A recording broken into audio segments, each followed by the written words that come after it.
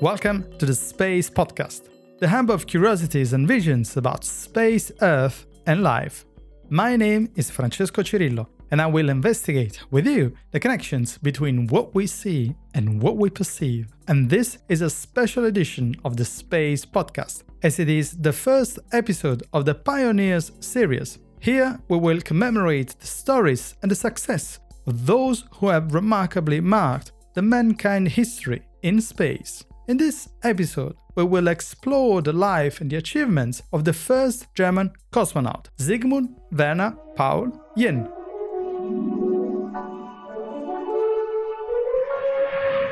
Так, в казахстанской степи завершается космическая одиссея первого космонавта ГДР Зигмунда Йена и его командира Валерия Быковского.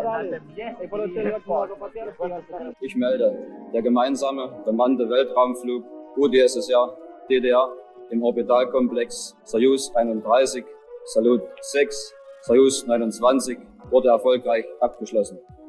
It's a rough, tired, and proud voice, the one that addressed the cherishing crowd gathered at the DDR Zentralflughafen Berlin-Schönefeld on the early morning of Thursday, September the 21st, 1978. This is the voice of Sigmund Jähn, the German cosmonaut who spent 7 days, 20 hours, and 49 minutes in space, becoming the first German hero to reach the stars. This is the highest point of a personal and national challenge began in 1937 in a small village in the eastern German land of Saxony. However, it wasn't an easy start.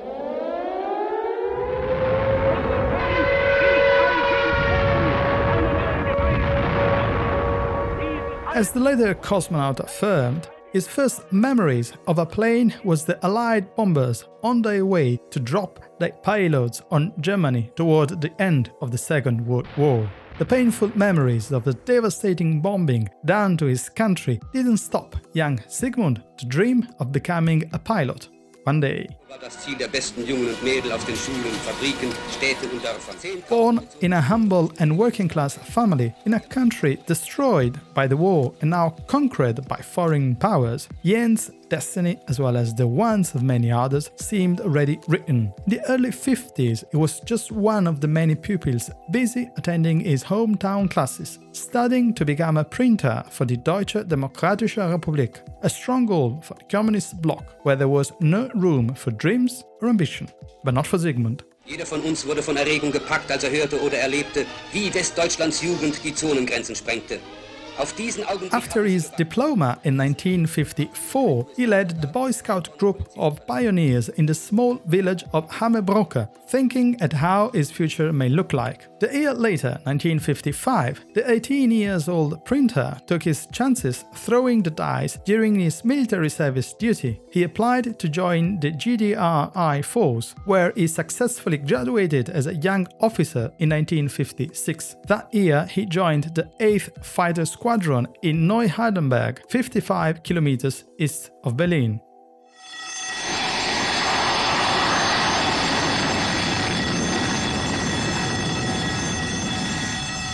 Late 50s and early 60s, however, were not easy times for a combat pilot, as the alarms of the Cold War were thundering and roaring across the world. Nonetheless, the tension, the risks, and the fears. In 1961, the young pilot reached the rank of Deputy Political Commissar Squadron Commander, and in 1965, he was appointed in charge of eye tactics and eye shooting. But that wasn't even close enough to Sigmund's goal. Советский народ широко отметил 6-ю годовщину образования Национального фронта освобождения Южной. Jens was clearly gifted. He was a talented pilot, strong in his body and his mind, loyal to the country and to the party. Thanks to such, he was selected in 1966 to join the high-profile Yuri Gagarin Air Force Academy in Monino, 23 kilometers east of Moscow, and become an elite member of the Air Force within the communist bloc. Such devotion to the country and to the cause is not, however, to be mistaken with any kind of fanaticism. As many attributed to him afterwards, it was about science and cooperation rather than military actions and extremism. Юрий Гагарин стал первым космонавтом планеты. The possibility to attend Gagarin's academy was a real game changer, the key which led the supposed-to-be printer into the cosmos. For 4 years, Sigmund worked hard, very hard. He wanted to stand out, to succeed, to make his country proud of him. And to do so, he leveraged on another natural talent, his Russian. According to many witnesses, his proven experience in aviation, the deep understanding of Mother Russia and its high force organization, and his knowledge of Dostoevsky and Tolstoy language almost predestinated him for his future career as a cosmonaut.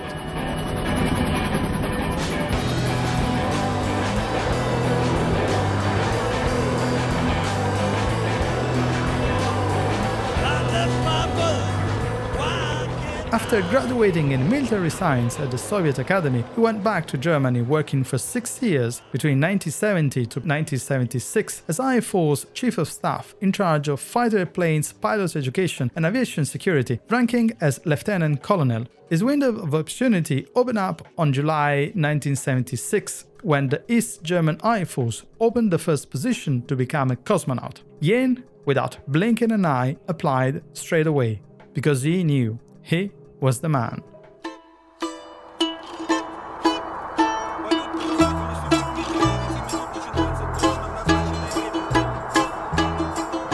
After 5 months of tests and beating the competition of several hundred suitable experienced pilots, personally interviewed by the Lieutenant General Wolfgang Reinhold, at the time the Vice Minister of Defense and the Commander-in-Chief of the Eastern German Air Force, Sigmund Jähn was selected as one of the final 4 comrades entitled to prove themselves, becoming the first German to join the Soviet cosmonauts on the Salyut 6.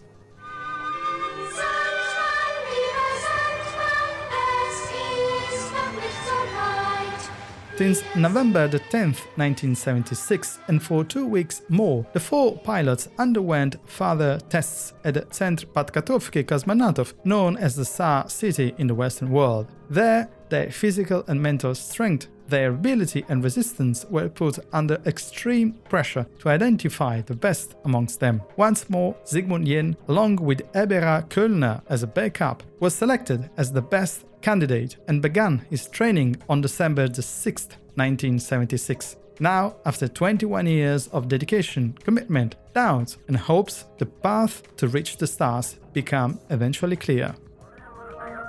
Валерий Быковский был среди 6 летчиков, отобранных для полета в космос, и прошел всю подготовку рядом с Гагарином. Intercosmos 31 or Intercosmos 31. This was Jähn's mission name. It was part of the Soviet program designed to bring to space the USSR allied countries. The mission commander was the experienced Valery Fedorovich Bykovsky, and the aim of their mission was to dock and resupply the Salyut 6 and run biological and medical experiments alongside the station's long-duration crew. It may seem a routine expedition, but not for Sigmund, as he had the weight and the eyes of the entire Germany on his shoulders.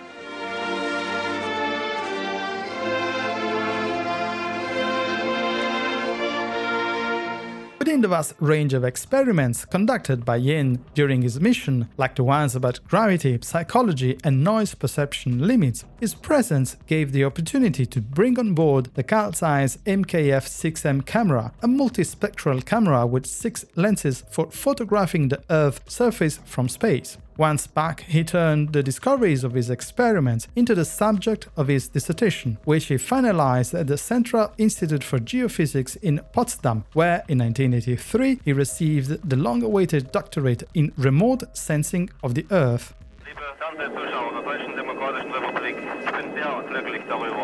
During the almost 8-day-long flight and the 125 orbits around the planet, Jähn, like many other cosmonauts and astronauts, had the opportunity to look at our home simply as one strange rock. As he himself said afterwards, "What I saw then was a total happiness. Our Earth, shining in bright blue, just like a dream." 3. September 1978. Der erste Forschungskosmonaut der DDR, Oberst Sigmund Jähn und sein sowjetischer Kommandant, Oberst Dr. Valery Bukovsky, landen mit dem Sigmund Jähn returned on Earth September the 3rd, 1978. The Intercosmos 31 was his first and only mission in space. Upon his return, it headed the East Germany Army's Cosmonaut Training Center near Moscow until German unification in 1990. Following the fall of the Berlin Wall and the reunification of the country, he consulted for the DLR, the German Aerospace Center, and the ESA, the European Space Agency, training 5 other Germans for their missions to the Mir Space Station. An sich eine Frage für Wissenschaftler, die die Perspektive der Raumfahrt werten.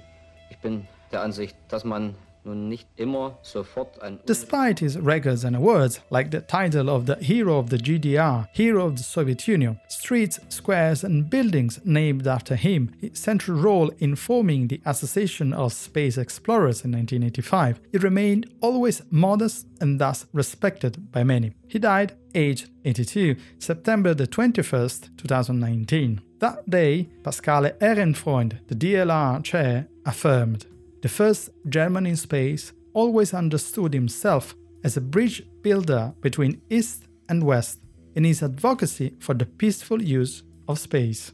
With such spirit and admiration, we want to remember one of the most iconic space pioneers of the 21st century, Sigmund Jähn.